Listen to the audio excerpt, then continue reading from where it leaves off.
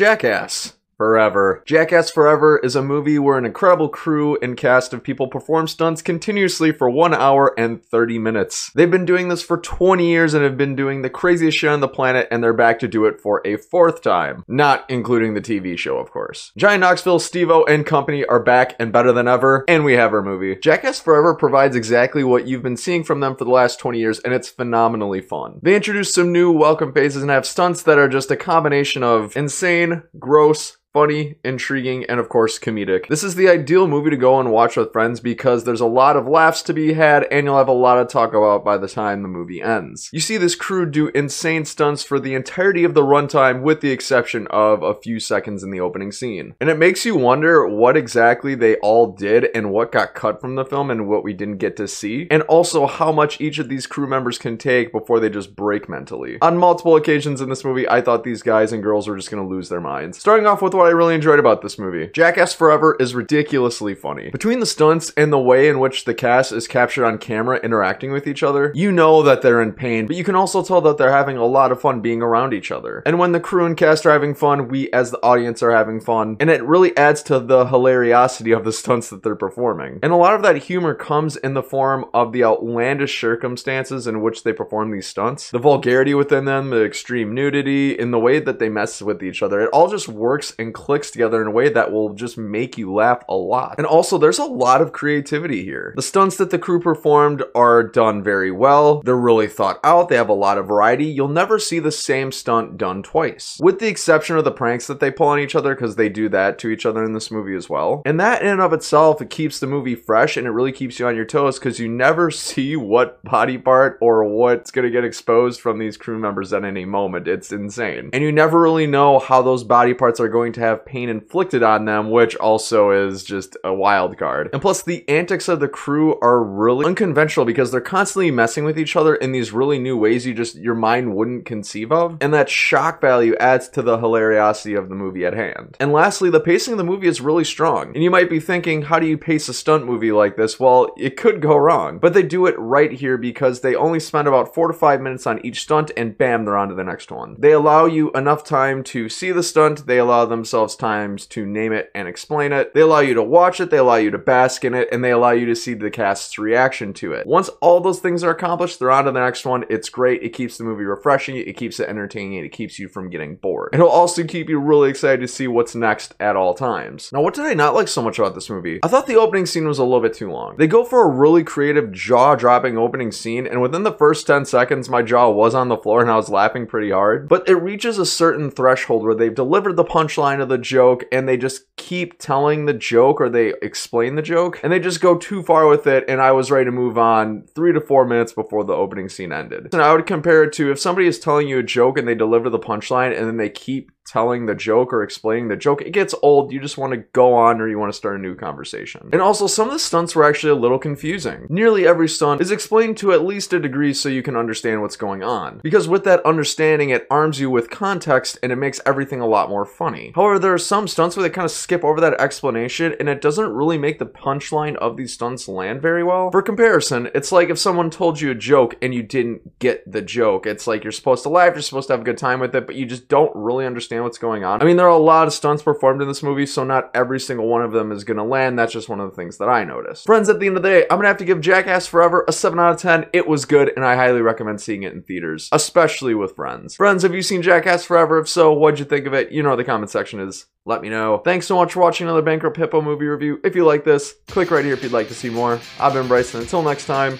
have a great day.